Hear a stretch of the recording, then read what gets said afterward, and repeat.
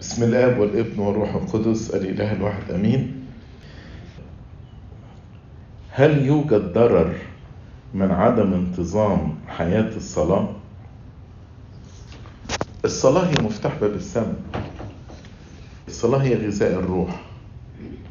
الصلاة هي التواصل مع الله. طب لو واحد ما بيصليش ازاي هيمتلئ؟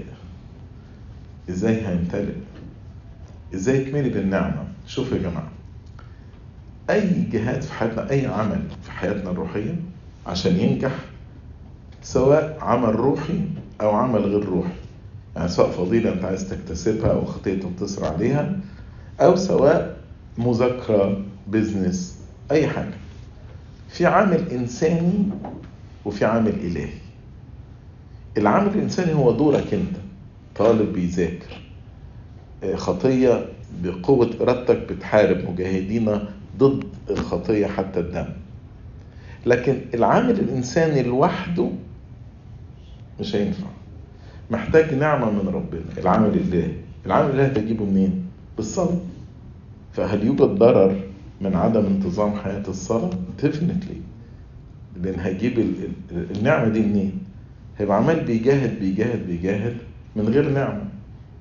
طب وبعدين حكاية عدم الانتظام، ينفع واحد مثلا ياكل النهاردة وبعدين يقعد 3 أيام ما ياكلش، وبعدين ياكل 5 أيام، وبعدين يقعد 2 أسبوع ما ياكلش، وبعدين ياكل 3 أيام، وبعدين يقعد 10 أيام ما ياكلش، ده صحته بتبقى كويسة؟ لا طبعا. ما ينفعش تصلي يومين وتسيب 3، وبعدين تصلي 5 أيام وتسيب 7، تصلي 3 أيام وتسيب 4. ما ينفعش. مش كده؟ افتكروا الكلمتين دولت، المواظبة والكيفية. عايز حياتك تنجح وتاخد نعمة ربنا، واظب على الصلاة وقدم الصلاة بكيفية تليق بالله، مش كروته. ناس بتصلي بس بتكروت، ما الناس بسمعت خالصون. هذا الشعب يعبدني بشفتيه وأما قلبه في مبتعد عني بعيدا. فما تبقاش عبادة شفتين. صدقوني الصلاة دي نقلت جبل المقطم. الصلاة دي فتحت باب السماء. وقت إيليا يقول كان إيليا إنسانا تحت الآلام مثلنا وصلى صلاة أن لا تمطر السماء، ما مطرتش 3 سنين و6 أشهر، وصلى تاني مطرت السماء. خسران كتير اللي ما بيصليش. لو انت يعني الصلاة تقيلة، رتب مع ابونا يديك يعني برنامج في الصلاة يناسب قامتك الروحية. لك على حاجة كده لذيذة. احيانا في الطب يقول لك small frequent meals. لو واحد عنده مثلا مشكلة في الاكل ولا كده، يقول خلاص كل اكلات صغيرة بس متعددة، small frequent meals. طبق دي في الصلاة. لو انت بتسهى بعد 5 دقايق، خلاص طبق قانون small frequent meals. صلي 5 دقايق، وبعد ساعة صلي 5 دقايق تاني، وبعد ساعة صلي 5 دقايق تاني. هتلاقي مثلا لو انت صاحي في اليوم 16 ساعة صليت فيهم 5 دقايق، 5 في 16 يبقى 80. صح ولا انا بضرب غلط؟ صح. يعني صليت ساعة و20 دقيقة في اليوم. بركة حلوة. ده لو صليت 5 دقايق كل ساعة ومش هتزهق من 5 دقايق. حاجة تانية بيقول ازاي نقدر نستفيد من ايام الصوم في حياتنا. ممكن تقروا كتاب روحانية الصوم بتاع سيدنا البابا شنودة، كتاب جميل جدا جدا. لكن يعني اقول بسرعة، الصوم ما بيشتغلش لوحده. عارف زي واحد يروح عند دكتور ويكتب له الدكتور 5 أدوية، ياخد دواء واحد ويوم ما خفتش. الصوم يشتغل مع الصلاة. مش كده مثلا في الاسم تقولوا ايه؟ الصوم والصلاة، الصوم والصلاة، الصوم والصلاة. الصوم في بعد نسكي وبعد روحي. البعد النسكي اللي هو يختص بالطعام، بنصوم انقطاعي، بنقلل كمية الأكل وبين نوعية الأكل. ده البعد النسكي عشان يبقى الصوم مظبوط. ما ينفعش واحد صايم مثلا ويروح البيت يقول ايه الأكل اللي عاملينه ده، أنا مش، ما ينفعش. يبقى فين البعد النسكي في الصوم؟ فالصوم فيه 3 حاجات. البعد النسكي الصوم الانقطاعي كمية الأكل ونوعية الأكل. أما البعد الروحي زي ما الترنيمة بتقول الصوم مش هو الجوع لكنه التوبة والرجوع. الصوم هو انك تصوم لسانك. على ما اعتقد قديس بورسونوفيوس على ما اعتقد قال كده، قال ازاي لا تأكل لحم وانت تنهش لحم اخيك. يعني ما بتاكلش لحم بس عمال بتنهش لحم اخوك. هو ده صوم يقبله ربنا؟ فالصوم هو التوبة، هو الرجوع لله، انك تشوف ايه الخطايا وتقدم توبة عنها ترجع لربنا. وايضا مع الصوم الصدقة. عشان كده في حد رفاع الكنيسة اتكلمنا على الصوم والصلاة والصدقة. فالصوم يشتغل مع الصلاة والصدقة. الصوم البعد النسكي في الانقطاع وكمية الأكل ونوعية الأكل، والبعد الروحي اللي هو التوبة والرجوع. لماذا خلق الإنسان وماذا سيفعل الإنسان في الحياة الأبدية؟ لماذا خلق الله الإنسان؟ أنا عايز أسأل سؤال لأي أب وأم. أول ما اتنين بيتجوزوا بقى نفسهم يكون عندهم ولاد، برغم إنك تقعد تفكر كده إن الولاد دولت هيكلفوا مصاريف أكتر، هياخدوا مجهود أكتر في تربيتهم، ولما يكبروا ممكن يعملوا صداع للأب والأم بمشاكلهم إلى آخره. لو أنت قعدت تفكر بطريقة أنانية، لو تفكر في ذاتك أنت بس، تلاقي تقول لا، الحياة من غير أولاد أحسن. ولأن المجتمع الغربي حاليا ابتدت الأنانية والسيلف سنتردنس يتمركزوا حوالين نفسي، تلاقي كتير احنا مش عايزين نجيب ولاد للأسف حاليا. ليه؟ لأن مش عايزين البردن بتاعهم، فدي أنانية. أرجع بقى للبداية، ليه كل أب وأم عايزين يجيبوا ولاد؟ علشان قبل ما الابن حتى والبنت تتخلق في رحم الأم هما بيحبوهم، ففي طاقة حب جواهم. طاقة الحب دي بتتفجر في إن هما يبقى عندهم ولاد، واللي ما عندهمش ولاد يقول عايزين نتبنى ولاد. واخدين بالكم؟ هو ده السبب ربنا خلق الإنسان، لأن الله حب، والله لأنه حب خلقنا علشان نتمتع معاه في الأبدية، وعلشان نتمجد معاه، وكل المجد وكل الجمال اللي ربنا عايش فيه يديهولنا. عشان كده حتى بعد ما الإنسان تمرد على ربنا واختار أن يسمع كلام الشيطان ما يسمعش كلام ربنا عمل خطة عجيبة جدا جدا جدا، وفيها تجسد وأخلى ذات ومات على الصليب عشان يدينا تاني الأبدية. فلماذا خلق الله الإنسان؟ الإجابة لأنه بيحبه قبل ما يخلقه. زي ما أي زوج وزوجة قبل ما يخلفوا بيحبوا ولادهم وبيحلموا بيهم وبيوضبوا لهم الأوضة بتاعتهم قبل إيفن ما الأم تحمل. ده اسمه حب. عكس الأنانية. الله مش أناني، الله مليان محبة. وماذا سيفعل الإنسان في الحياة الأبدية؟ بصوا يا جماعة، الحياة الأبدية طبعا تسبيح الله موجود فيها، لكن عايز أبقى أنا أنبهكم لحاجة تانية. الحاجة الأبدية فيها مسؤوليات، هي حياة هيبقى كل واحد مننا له دور في الحياة دي. إيش عرفنا الكلام ده؟ قال له كنت أمينا على القليل أقيمك على الكثير. يبقى إذن في مسؤوليات في الحياة دي، لأن في ناس متصورة أن الحياة الأبدية ما نعملش حاجة غير نقعد نسبح ربنا. لا، مثلا الملائكة ليها أدوار وليها وظائف، وربنا يبعت الملاك ده يبشر، والملاك ده يقول له روح مع طوبيا وخليك معاه، والملاك ده يقول له روح بوق، والملاك ده يقول له انت روح حارب الشيطان. فمسؤوليات. القديسين ربنا بيبعت العذراء تخرج متياس من الحبس بتاعه وتخلي الحديد يفك. ربنا بيبعت ماري جرجس، يبعت البابا كريلوس. ففي مسؤوليات، في شغل. الأبدية برضو فيها هي حياة، كل واحد مننا هيكون له دور. الدور ده ايه وايه اللي هنعمله لم يعلن بعد، ولكن هيكون لنا دور في الحياة في الأبدية. هل سيظل الإنسان والملائكة يسبحون الله إلى ما لا نهاية؟ definitely. وبماذا يفيد الإنسان هذا وبماذا يفيد الله هذا؟ هو الحقيقة أنت لما بتقف قصاد مثلا نهر جميل وتقف كده وتقول الله إيه الجمال ده؟ إيه الطبيعة الجميلة دي؟ إيه الحلاوة دي؟ هو حد طلب منك تعمل كده؟ محدش طلب منك تعمل كده. تفضل مثلا كل شوية تصحى الصبحية وتدور على الشروق وتقعد ومنتظر منظر الشروق الجميل ده وتاخد صور تقول ايه الجمال ده. تيجي بعد الظهرية عند الغروب تقف وتبص كده تقول الله ايه الجمال ده. مش موضوع الناس فكرة ربنا بيؤمر تسبحوني كل حين، حاضر يا رب هنسبحك كل حين. هي مش كده، هي الإنسان اللي واقف أمام الله بينبهر بهذا الجمال فينطق فمه بالتسبيح.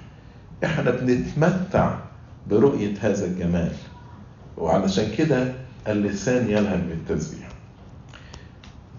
مرة واحد شاب، قصتي حقيقية، قال لي سيدنا أنا مش عايز أروح السما، أنا كنت باجي الكنيسة القداس هنا بزهق وفي خلال ساعتين مش قادر أقعد وعايز أخرج، هروح السما وأسبح ربنا لما لا نهاية؟ أنا بزهق. أنا بختار السما لأن الأذر أوبشن هو جهنم، لكن لو في أوبشن تاني كان بالنسبة لي يمكن أحسن من ده. يعني عارفين في العزة القداس كنت بكلمكم عن الاستنارة. في آية أنا عايزكم تحفظوها كويس في أفسس إصحاح 1، اتكلم عن الاستنارة بولس الرسول. فبيقول إيه من أول عدد 16؟ بيقول لا أزال شاكرا لأجلكم ذاكرا إياكم في صلواتي. بيقول أنا بصلي من أجلكم، بصلي من أجلكم. ليه بتصلي لنا يا بولس الرسول؟ أفسس 1، أنا بقرأ من أفسس 1 من أول آية 17 آية 17 كي يعطيكم إله ربنا يسوع المسيح هو الله الآب أبو المجد يدينا إيه؟ روح الحكمة والإعلان في معرفته. يبقى بولس بيصلي لنا عشان ناخد روح الحكمة وروح الإعلان عشان نعرف ربنا. روح الحكمة والإعلان، لأن معرفة ربنا بتيجي بالحكمة والإعلان. وهنا آية 18 هي دي الآية اللي أنا عايز أركز عليها.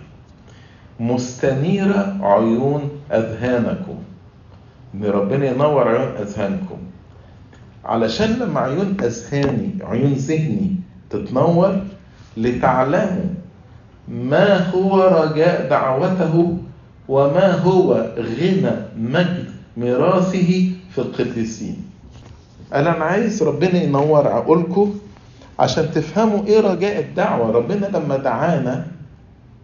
لما دعانا ده دعانا علشان نرث ملكوت السماوات، وهذا مجد عظيم.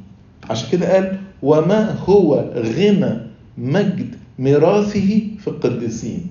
غنى مجد ميراثه في القديسين.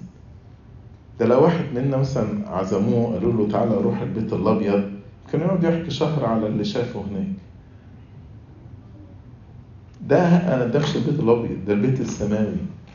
فاللي هو مش قادر، مش شايف جمال السماء ومش شايف قد ايه السماء هتبقى حلوة وقد ايه لساننا يعني هينطلق بالتسبيح. زي ما بقولك انت لما تيجي تشوف منظر في الطبيعة جميل ودي حاجة أرضية مش السماء، تروح تقول الله ايه الجمال ده كله، ما ده تسبيح. ايه الجمال ده كله، ما ده تسبيح. لما تشوف بقى غنى مجد الميراث في السماء اللي ربنا أعده لنا، هتلاقي لسانك بيلهج بالتسبيح. مش موضوع ايه اللي هيفيد ربنا مش هيستفيد حاجة مننا،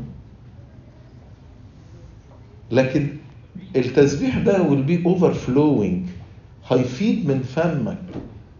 زي ما احنا على الأرض لما بنشوف حاجة جميلة بنقول الله ايه الجمال ده كله، السماء أجمل بقى. فالمشكلة ان احنا أذهاننا مش مستنيرة، دي المشكلة. عشان كده بولس الرسول قال مستنيرة عيون أذهانكم لتعلموا ما هو رجاء دعوته وما هو مجد ميراثه في القديسين. يا ريت نطلب من ربنا يدينا روح الحكمة وروح الإعلان في معرفته، زي ما بولس الرسول صلى. لما ناخد روح الحكمة وروح الإعلان في معرفته، ده هيتنور. مستنيرة عيون أذهانكم لتعلموا ما هو رجاء دعوته وما هو مجد ميراثه في القديسين. ممكن تكلمنا بلمحة سريعة عن يوم مجيء المسيح الثاني، المجيء المخوف العادل، وعن السماء وجمالها. السماء يعني اتكلمت بسرعة، لكن في كتاب كان عمله المتنيح نيافة الأنبا يؤنس أسقف الغربية اسمه السماء. الكتاب ده من أجمل الكتب اللي اتكلمت على السماء. برضو الكتاب ده موجود على الانترنت PDF فايل تنزله، اكتب بس السماء لنيافة الأنبا يؤنس.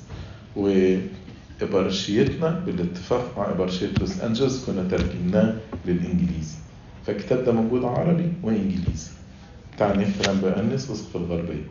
أرجو إن انتوا يعني تقروا الكتاب ده، كتاب جميل جدا جدا جدا عن جمال السماء. مجيء المسيح الثاني تسالونيك الأولى صح 4 شرحت إيه اللي هيحصل في اليوم ده من أول عدد 15. فبيقول فإننا نقول لكم هذا بكلمة الرب أننا نحن الأحياء الباقين إلى مجيء الرب لا نسبق الراقدين. يعني افرض ربنا جه دلوقتي، مجيء تاني حصل دلوقتي، احنا لسه أحياء. طب ايه ترتيب الأحداث؟ ايه اللي هيحصل؟ قال أول حاجة إن هيبوق الملاك المبوق، البوق الأخير.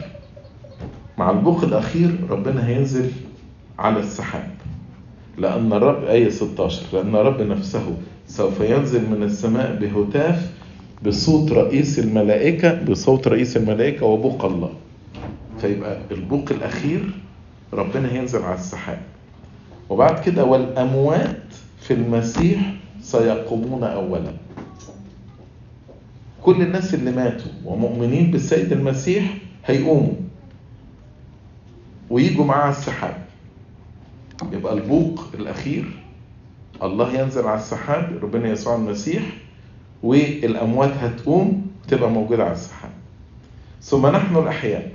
في كورنثوس الأولى 15 قال لا نرقد كلنا ولكننا نتغير في لحظة في طرفة عين.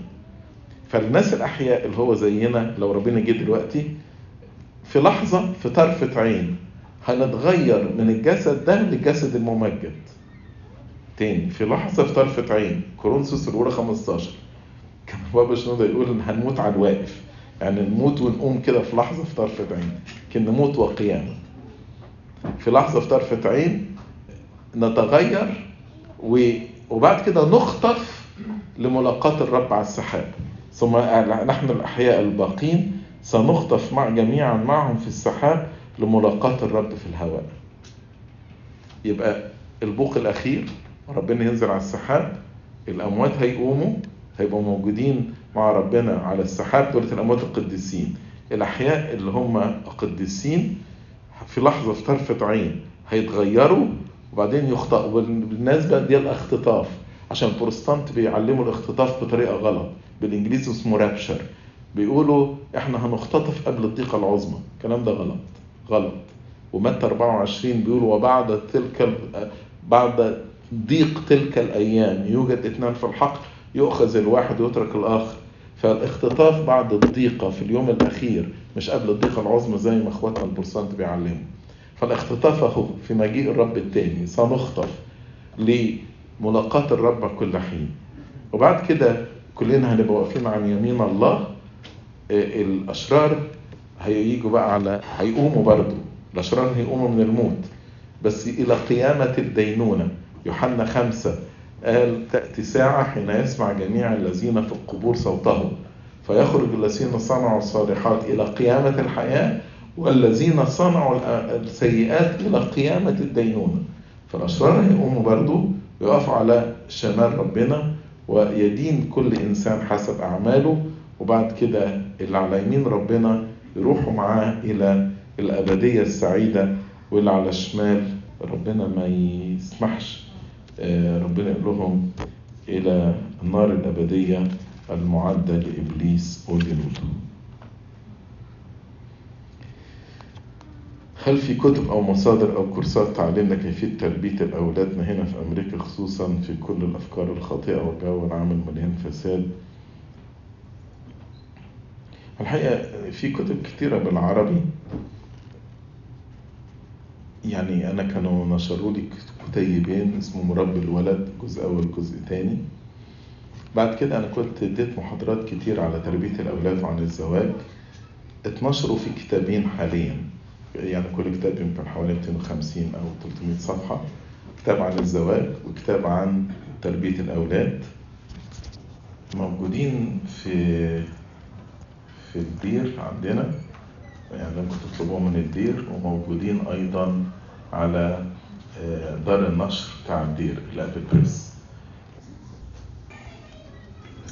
ده صورة الكتاب بتاع Raising Children دي Counseling Series 1.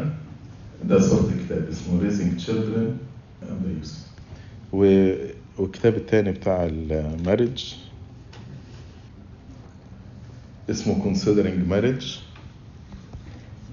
برضه ده تبع الكونسلنج سيريز، ده تاني كتاب يخرج في مجموعة الكونسلنج سيريز.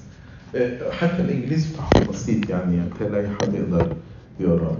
كتابين حلوين، واحد لتربية الأولاد، أنا ما بعملش برضه، أنا بجاوب على سؤال، على حد في بيفتكر بعمل ماركتنج للكتب، ما بعملش ماركتنج، أنا بس بجاوب على السؤال. فدول الكتابين موجودين، يعني للي يحب يقتنيهم يعني. How can I read the Bible, Old Testament? I get lost sometimes. For the Old Testament, you need commentary. You need something to explain to you.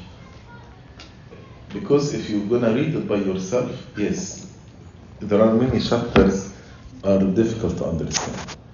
And thank God, actually, there are many commentaries available now. I will recommend the two commentaries. One commentary is called Ancient Christian Commentary. Ancient Christian Commentary. The beautiful in this commentary, it's just early church fathers. I know in this commentary, he did not stop at 451, the Council of Chalcedon, but he took church fathers after 441, after 451. But any church father, he writes the date. So when you read, just read any father before 451. Don't read other than this. فدي ancient Christian commentary. ولكن دي يمكن غالية، يعني maybe many of us cannot afford it. عشان كده هقول لك على حاجة ثانية، في application it's done by the Catholic Church اسمه كاتينا، CATENA، ده for free. كاتينا الابليكيشن هتلاقي شكله كده على شكل صليب، مش عارفه تشوفوه هنا ولا لا، شكل صليب كده ولونه احمر، it's red and has red in color and has cross in the middle. كاتينا CATENA. بعدين when مثلا اي verse, when actually you click in the verse بيديك الكومنتري, the meaning of the verse. Just when you click on the verse, it gives you the commentary. So this will help you in understanding the Coptic and understanding the Old Testament. كلنا يعني I personally, in order to study the scripture, يعني I learned it from the commentary. You cannot understand it by yourself. But don't go to a Protestant commentary, go to early church fathers. And في كاتينا هنا حاطين early church fathers. فده it's a good application, will help you in Bible study. What is the right age we, Sunday school servant, can address the physiological changes for the kids, and what are right Christian resources we can use? سيدنا, most of the school here shares a video with the kids in the 5th grade about these changes and usually split them boys versus girls. Actually, you need to start as early as you can. At least just to explain to them some principle about their body.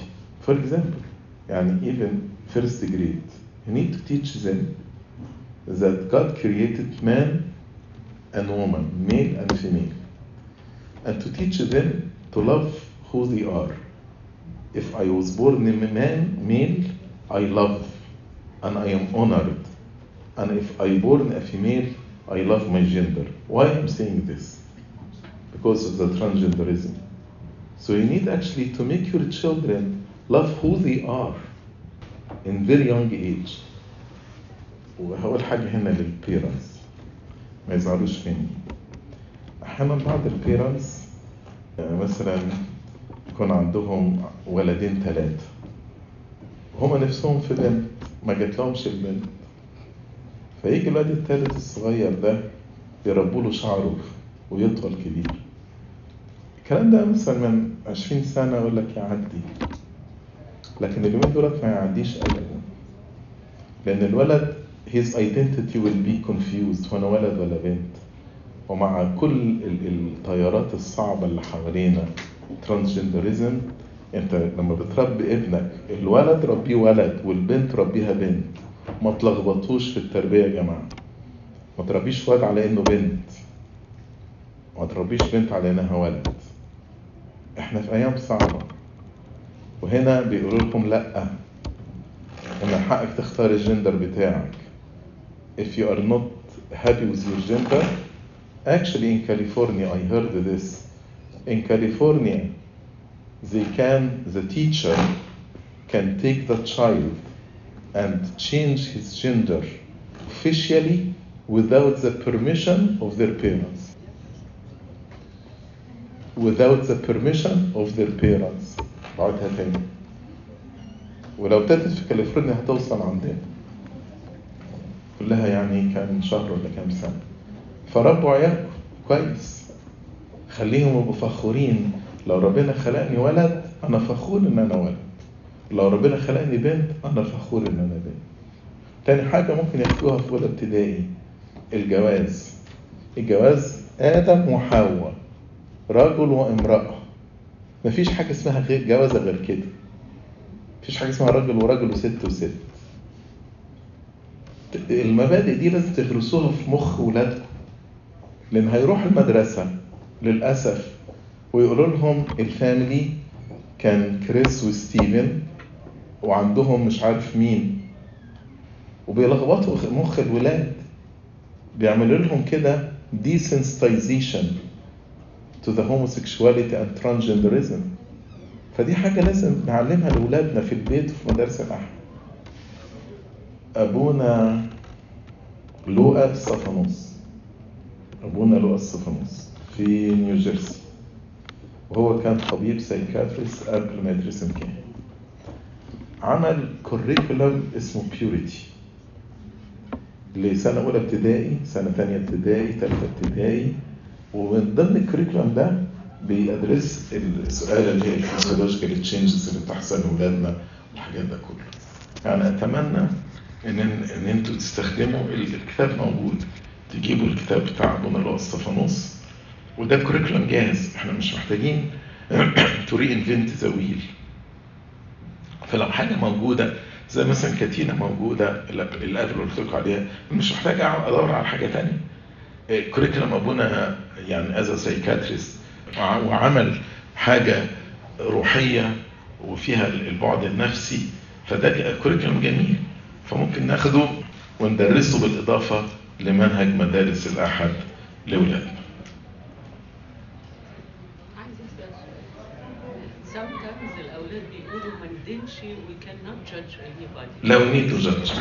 احنا we judge the sin. don't judge the person but we need to judge the sin.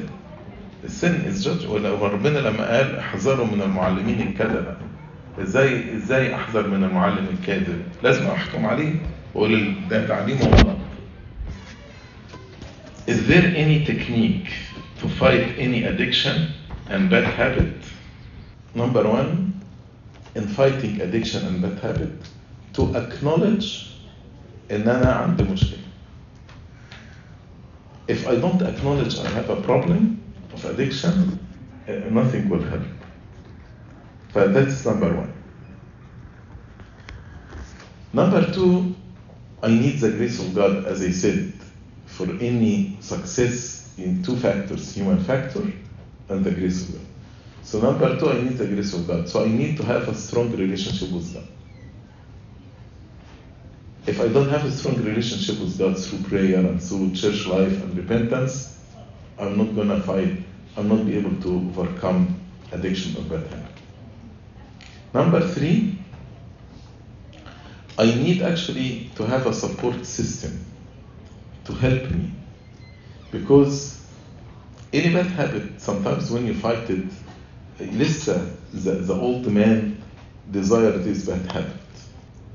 And sometimes the struggle is so strong, or the fight is so fierce. And the best support system for you is the church and your family. church أبونا أب اعترافك لو خدم المدارس اللي عارفها هيكون برضه part of your support system. بالنسبة للبيت لو هما برضه عارفين هيصلوا لك ويساعدوك، ولما يكون الواحد في لحظة ضعف ممكن يساعدوك ويقووك. So a good support system is very very important. Even لو كل السبورت سيستم لو دي حاجة تخش في سر، يعني مش عايز تشاركها مع حد مجرد اعتراف، أبقى اعترافك شاركه، قول له على الحرب وشدتها. So acknowledge you have a problem, grace of God, support system. Number four, don't lose faith, don't lose hope. الشيطان هيحاول يقنعك ان انت there is no way انك هتنتصر. No way to overcome this sin. This is a lie. This is a lie. You will overcome. You will overcome through the grace of God. حتى لو وقعت قل لا تشمت بي عدوتي لأن إن سقطت أقوم. Even if you fall in sin, don't give up. Don't fall in despair. You will rise again. أنا أفتكر مرة واحد قال برضه لسيدنا بابا شنودة أنا كل ما بقوم من الخطية بقع. قال له طب ما تقول إنك كل ما تقع بتقوم. يعني how you look at it. Don't look at it in a way make you fall in despair, but look at it in a way lift you up. كل ما بقع في الخطية بقوم. لا تشمت بي عدواتي إن سقطت أقوم. آخر نقطة، try to prolong the interval. For example, مثلا bad habit. لو مثلا آخر مرة between إن أنا until I fall again, it took 10 days. This means that through the grace of God, you were able to stay 10 days without this bad habit. That's beautiful. Next time, don't ever make it less than 10 days. لو يعني لازم تعدي 10 days, maybe 20, 30, 40. You achieved 40 days, خلاص ما تخليهاش 30. مرة بعدها تبقى 60, 80. And try to prolong, fight the good fight, prolong the period. وفي الآخر, as long as you are fighting, حد ممكن يقول طب لو أنا مت في الوقت ده. As long as you're fighting the good fight, you will receive the crown of striving. في إكليل اسمه إكليل جهاد وإكليل اسمه النصرة. أنا عليا الجهاد، النصرة من عند ربنا. يبقى acknowledge you have a problem, have a strong relationship with God in order to receive His grace, have support system to hold you accountable and to encourage you, don't fall in despair, prolong the intervals between the fall and the second one. How to continue to protect our children with the new movement by Disney to include LGBTQIA, which stands for كذا. وبعد كده intersex, we only have kids 6-7 hours a day, and the rest of the time they are in school activities where this is all being shared to them. أنا جاوبت على السؤال ده. Yes, we need actually إن إحنا to هم بيعملوا desensitization. إحنا we need to sensitize them to do the opposite. يعني إيه to sensitize them? To make them allergic to the sin. Don't accept sin. لما يجي يسمعوا LGBT يبقوا عندهم allergy كده. They cannot endure to hear these words. يعني we need to do exactly what the opposite. هم they desensitize them. احنا we need to sensitize them. نقول لهم ده خطية. خطية. وزي ما شرحت خلوا الأولاد يبقوا فخورين بالجندر بتاعهم. فهموهم يعني ايه أسرة. فهموهم يعني ايه مارج من سن صغير. وده دور البيت مع ساندي سكول. مش ساندي سكول بس. وربوا العيال صح. الولد تطلعوه ولد والبنت بنت. مش واد كده تربوا له شعره وتعاملوه على انه بنوته. ما ينفعش. ما ينفعش في اليومين دول. ما ينفعش صدقوني في اليومين دول. How do I, husband/wife, to see us as equal in our marriage? We are equal, but we have different function. There is difference between equality in honor and dignity and equality in roles or function. In our body, as St. Paul said, each organ is important. The heart is important and the brain is important. So they are equal in importance. But if I have two hearts and no brain, it doesn't work. If I have two brains and no heart, it doesn't work. The confusion comes, we consider some function are less important or less honorable than other functions. So the perception is whoever perform the less honorable roles, then their dignity and their honor is less. وده غلط. يعني مثلا في الكنيسة في خدام الموهبة بتاعتهم يعلموا خدام مدارس الأحد. Some servants their gift or their talent, their calling إن هم يبقوا deacons we chant. Some of them they help in administration. Some of them they help in cooking and preparing food for us. All these are different roles, but all of us in front of God are equal in dignity and honor. ده ربنا قال if you want to be the first, be the last and servant of all.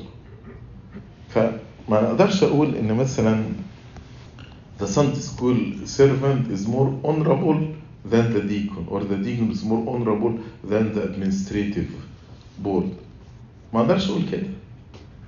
لكن أنا if I start looking at إن الخدام اللي هم مثلا في administration is less honorable than serving in the church as deacon, فده تفكير غلط. ده تفكير غلط. نفس الكلام بقى في الجواز. يعني مثلا لو أنا في ربنا there is rules for the wife and rules for the husband.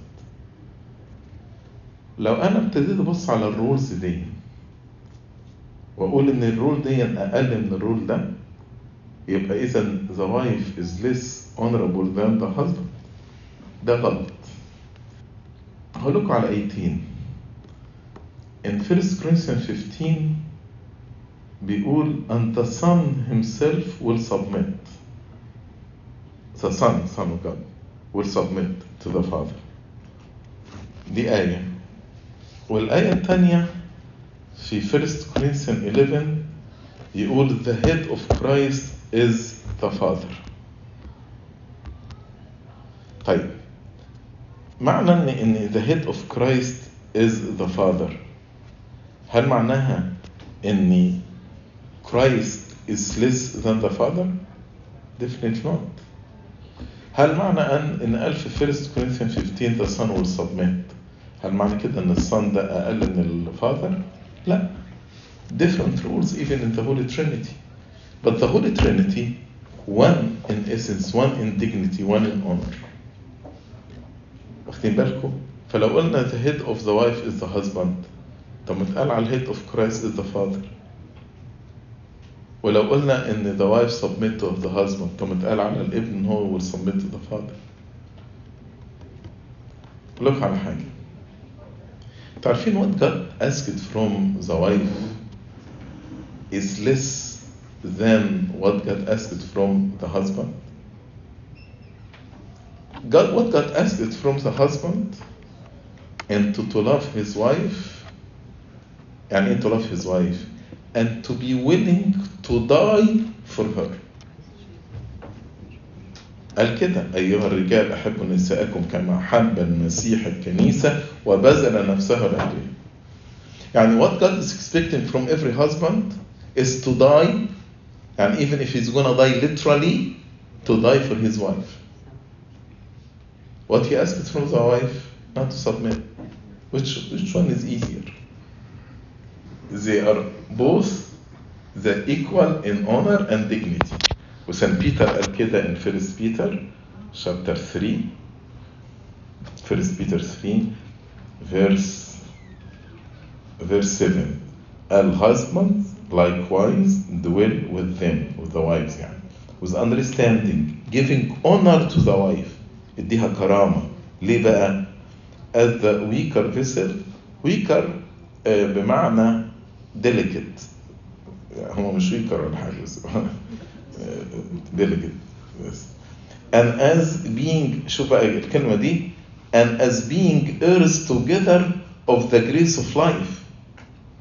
فإن كان ربنا هيخليهم يرثوا معاكم نعمة الحياة بنفس الأونر وبنفس الديجنيتي وبنفس الإيكواليتي، عشان كده بيقول لهم ادوهم كرامة، معطينا إياهن كرامة. وبعدين قال لهم حاجة صعبة، قال لهم that your prayers may not be hindered. يعني لو الزوج ما بيديش كرامة لمراته لما يصلي ربنا ما يقبلش صلاته. that your prayers may not be hindered، لكي لا تعاق صلاتك، لكي لا تعاق صلاتك. I know we do not believe in euthanasia. Is it wrong to wish that someone who is terminally ill to move on in order for them to be in a better place instead in suffering they are dealing with؟ احنا بنقول لتكن مشيئتك يا رب، يعني better than انك تتمنى لحد يموت، تقول يا رب لتكن مشيئتك. actually في الأنديل اللي هنصليه يوم الجمعة الجاية، في صلاة ختام هم 7 شمعات، ختام الصلاة الأولى، في جملة بس عادات الولد كلها سرا يعني عشان مش وانا اروح نقولها جهرا. الجملة دي بتقول ايه؟ واحنا بنصلي للعيان بس عادة لما يكون قنديل عام لان مفيش حد عيان فبنقولها جهرا يعني. فبنقول له ايه؟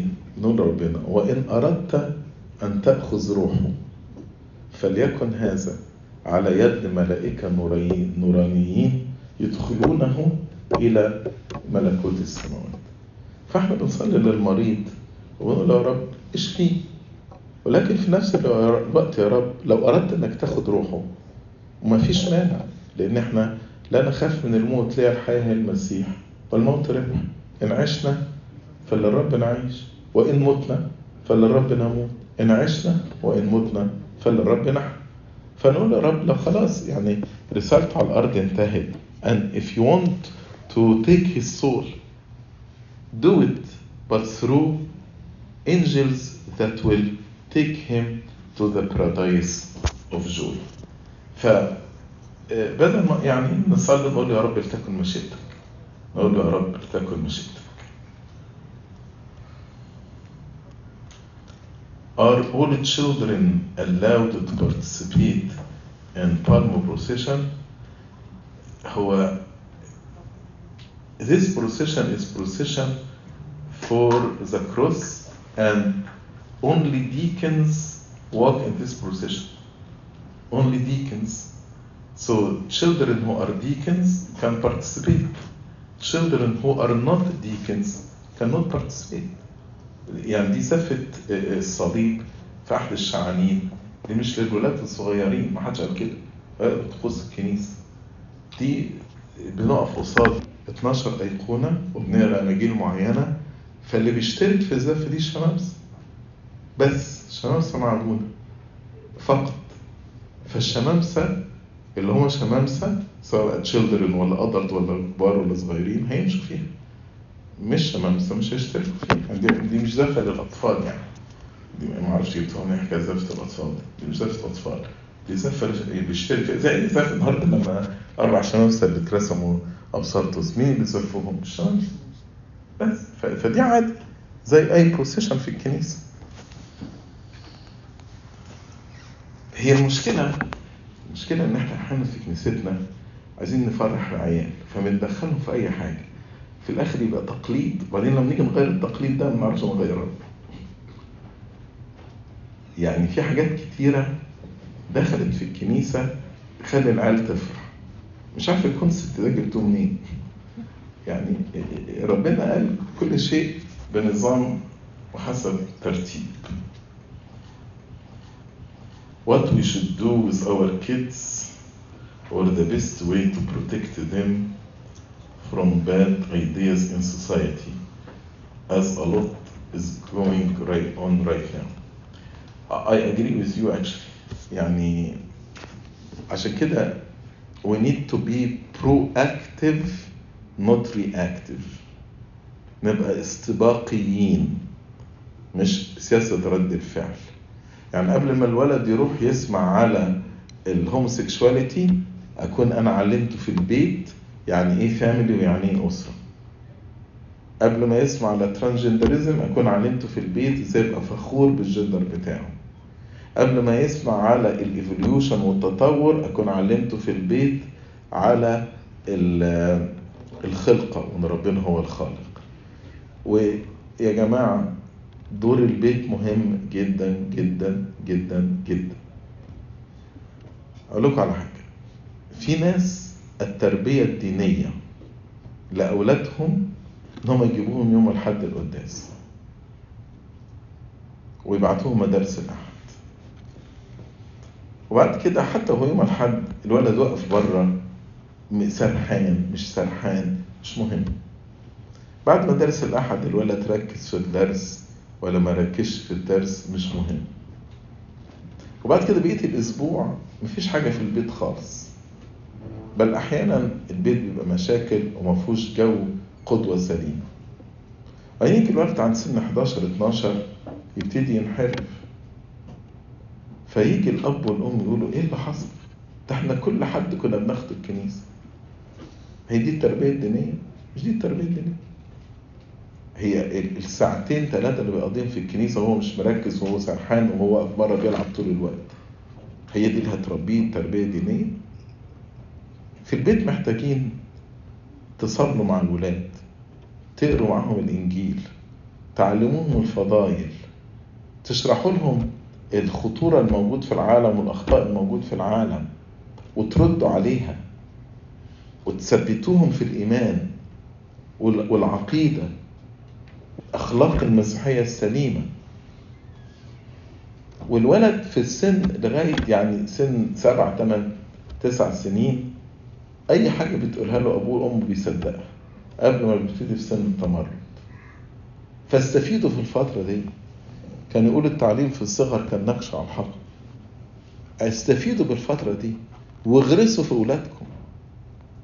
يجي من ساندي سكول قول له أخدتوا إيه في الساندي سكول، ولو ناسي اتصل بالخادم بتاع مدارس الأحد وشوف خد الدرس إيه وراجع معاه الدرس، وراجع معاه إزاي التدريب أو الهومورك اللي خده يعيش بيه، التطبيق اللي بيطبقه في حياته إزاي يقدر يعيش بيه. اشرح له القداس وفهمه القداس، خليه يقف جنبك وافتح له الخلاجي يقف يتابع طول القداس. وحببه في ربنا وحببه في الكنيسة. لما تعمل كل ده، ده اللي هيحمي ولادك. ده اللي هيحمي ولادك لما يوصلوا سن 10 و11 و12 وتعرضوا لكل المخاطر اللي موجودة بره. اغرسوا ولادكم في الكنيسة، كونوا قدوة صالحة لولادكم، صلوا معاهم، ربوهم صح. أول حاجة يعني أنا والدتي موجودة هنا، ربنا يديها الصحة وطولة العمر. لما كنت صغير كنت أصحى الصبحية وأروح أقول لها ماما عايز أفطر. تروح تقول لي صليت؟ أقول لها لأ. تروح تقول لي طب روح صلي الأول. علمتني إن في حاجة اسمها صلاة قبل الفطار. تاني يوم ماما عايز أفطر، صليت؟ لأ. طب روح صلي الأول. خلاص اتعلمت مفيش فطار غير لما أصلي. فتالت يوم صليت، فرحت لما ماما عايز أفطر، صليت؟ لا أنا صليت، ممكن آكل بقى. علموا ولادكم، اغرسوهم في الكنيسة علشان تحفظوهم من التيارات الشريرة الموجودة في العالم. What is the best way for the kids to deal with bullying or abuse? Forgiveness in the church doesn't mean إن I allow others to take advantage of me, to bully me, or to abuse me, or to attack me. It doesn't mean this. يعني teach your children to be strong and to be assertive. There is difference between aggressiveness and assertiveness. Aggressiveness is bad anger.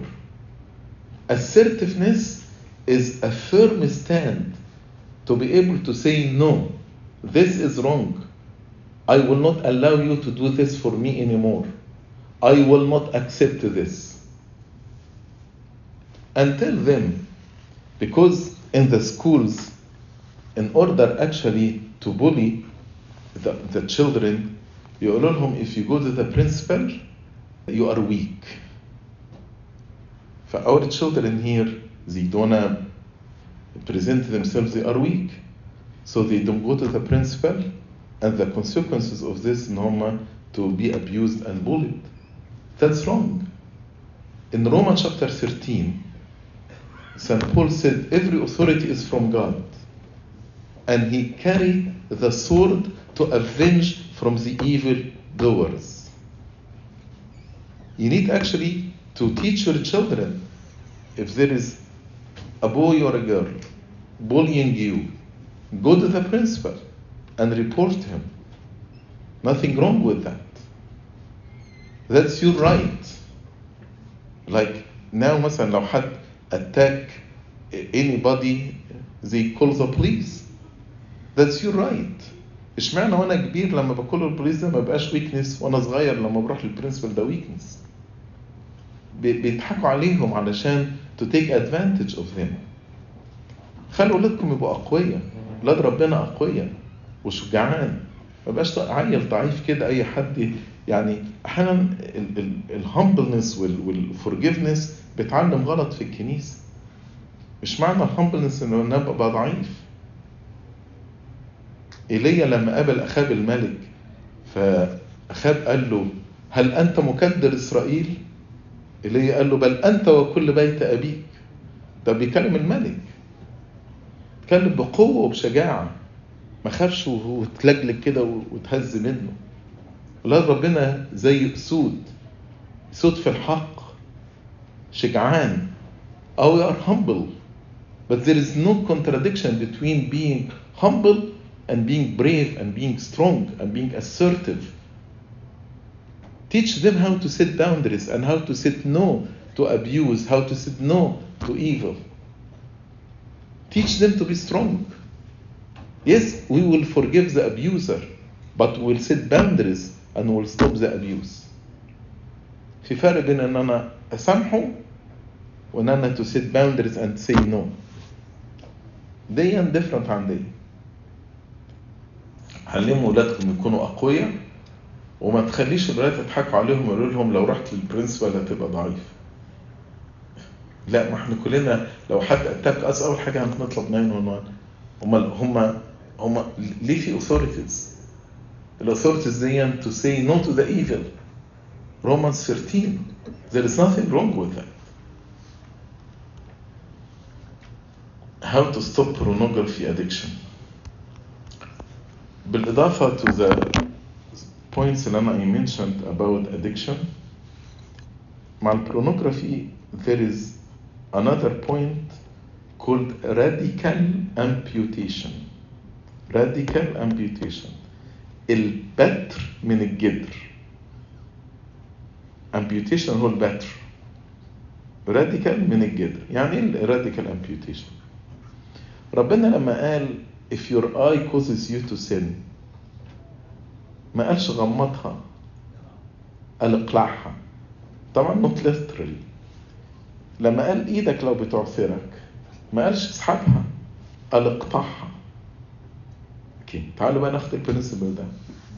لو انا الانترنت بتاعي اللي على التليفون جايب لي مشاكل وقام became addict للبورنوجرافي، اشيل الانترنت خالص من التليفون، ما استخدمش سمارت فون خالص، اجيب التليفون بتاع موتورولا بتاع زمان ده واستخدمه، مفيهوش حاجه غلط.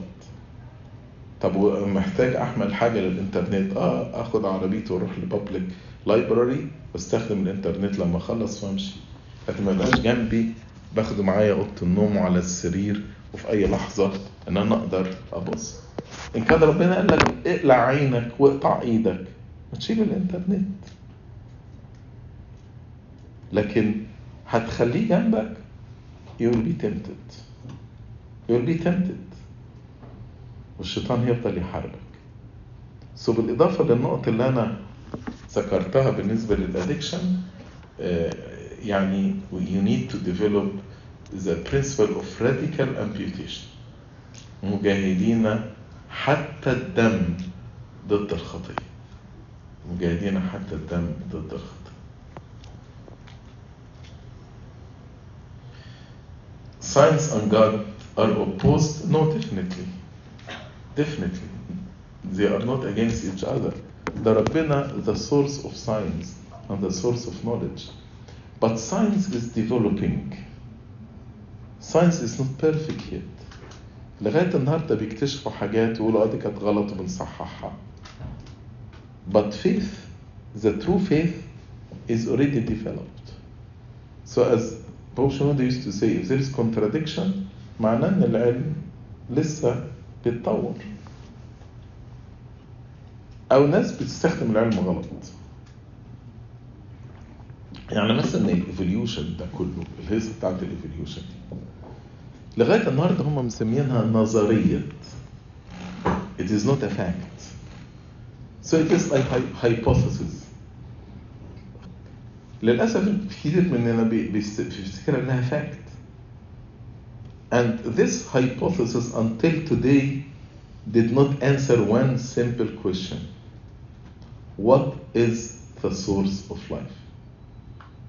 يعني I want the greatest evolutionist in the world to answer this simple question. What is the source of life? هيقول لك I don't know. لأنه مش عايز يعترف بربنا. لأنه عارف لو قال ربنا كل النظرية بتاعته دي هتنهار. ففي نظريات هم عاملينها عشان يلغوا وجود ربنا، عشان مش عايزين يعترفوا بربنا. So how can I believe in a theory that doesn't have answer to a very simple question? What is the source of life? ما هو مصدر الحياة؟ The greatest evolutionist on the world cannot answer this question. And I challenge any evolutionist to answer this question to me by scientific evidence. مش هقدر لأن مصدر الحياة هو ربنا. Isn't it faith just irrational and emotive? لا طبعا، هل كده؟ بص يا حبيبي، there is something contradict with reason وده يبقى irrational, and something surpasses the reason. ده not irrational, ده supernatural. supernatural يعني مثلا لما أقول God was incarnate from a virgin، هل ده irrational ولا supernatural؟ This is not irrational, this is supernatural. لكن لما أقول إن واحدة حملت في طفل 4 سنين، ده against the logic، تحمل بيه ليه 4 سنين، ده نسميه irrational. نسميه irrational. Faith surpasses understanding. Faith surpasses understanding. Because faith, we believe in God, who actually above every understanding. أما بالنسبة إنه emotive معناها إن هو يعني charge emotions وبس، يعني بكلمكم كده وبشحنكم بإيموشنز يعني، بس إنه actually we are against emotional Christianity. And the church يعني مثلا بص للديفاين liturgy، ايه يعني what is the emotions in the divine liturgy؟ للأسف يعني يمكن عند بعض الطوائف الثانية بيستخدم emotions كتيرة. They use emotions to make people يعني charismatic، تتكلم مين خلص ارفع ايدك هللويا واقعد بقى يعني ايه، تلاقي الجو كده بقى very emotional. That is not actually our church or the true faith. تعالى شوف الجمعة العظيمة، قول لي كده في الجمعة العظيمة حاجة بتأدرس emotions. ده احنا حتى لما بعض الناس حبوا يستخدموا ترانيم في الجمعة العظيمة عشان تعمل emotions، قلنا لا، تستخدم الترانيم ده غلط، لأن ده emotional Christianity. واحنا عمرنا يعني الكنيسة never ever was emotive. تعالوا بص لحن أمونوجانيس، لحن فايقة في أنف، لحن بيك ثرونوس، تعالوا شوف الألحان دي كلها، هات لي لحن فيهم كده just charging emotions of the people. Absolutely not. Absolutely not. فمين قال إن الفيز ده emotive؟ It's not. ده بيعملوه الناس اللي عايزين to attack the church and to cast it out on the faith. Faith is supernatural. Faith is definitely not emotive. في آية in Hebrews chapter 11 verse 3 يقول by faith we understand that the worlds were framed by the word of God, so that the things which are seen were not made of things which are visible.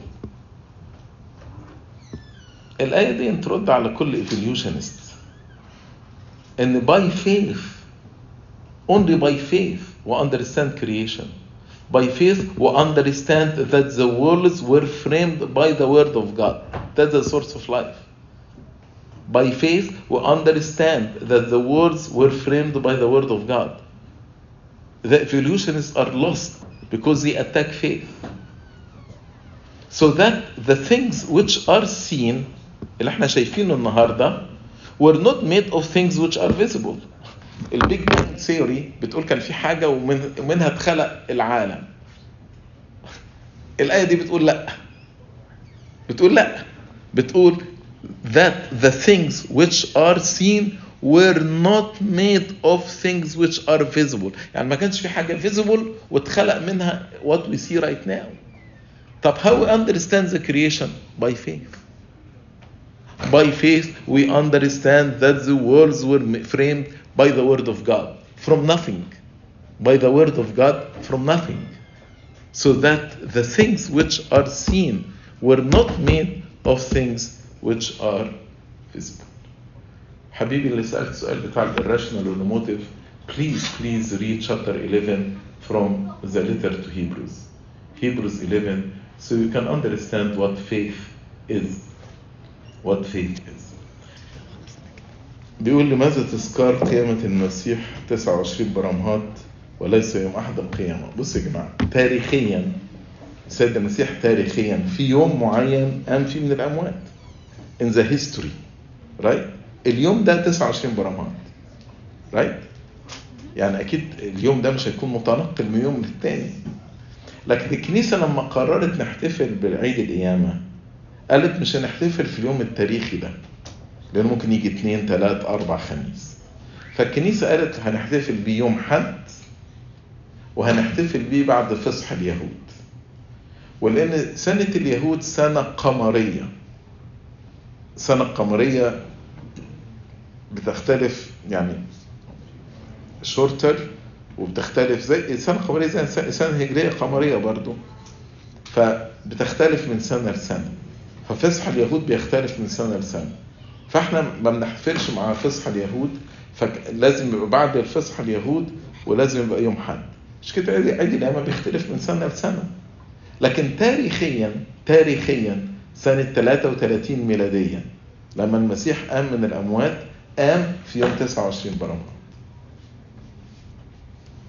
حاجة تحزن ان في يعني في شيكاغو عاملين افتر سكول ساتانيك افتر سكول, يعني ده بيبين تغلغل الشيطان في المجتمع. The Satanic Temple After School Satan Club في شيكاغو. يعني دي حاجة تحزن ان احنا وصلنا للمستوى ده. الخطر حوالينا في العالم, ولو هم حبوا يعملوا كريستيان افتر سكول كلاب هيرفضوا. ده اللي احنا وصلنا له في البلد دي. ربنا يرحمنا ويحافظ على اولادنا ويحميكم جميعا ويحمينا من شر الشيطان. أتمنى لكم الأسبوع الأخير في الصوم أسبوع مبارك, والأسبوع الأنام اللي بعديه يكون أسبوع مبارك, وعيد قيامة مجيد. لإلهنا المجد الدائم إلى الأبد.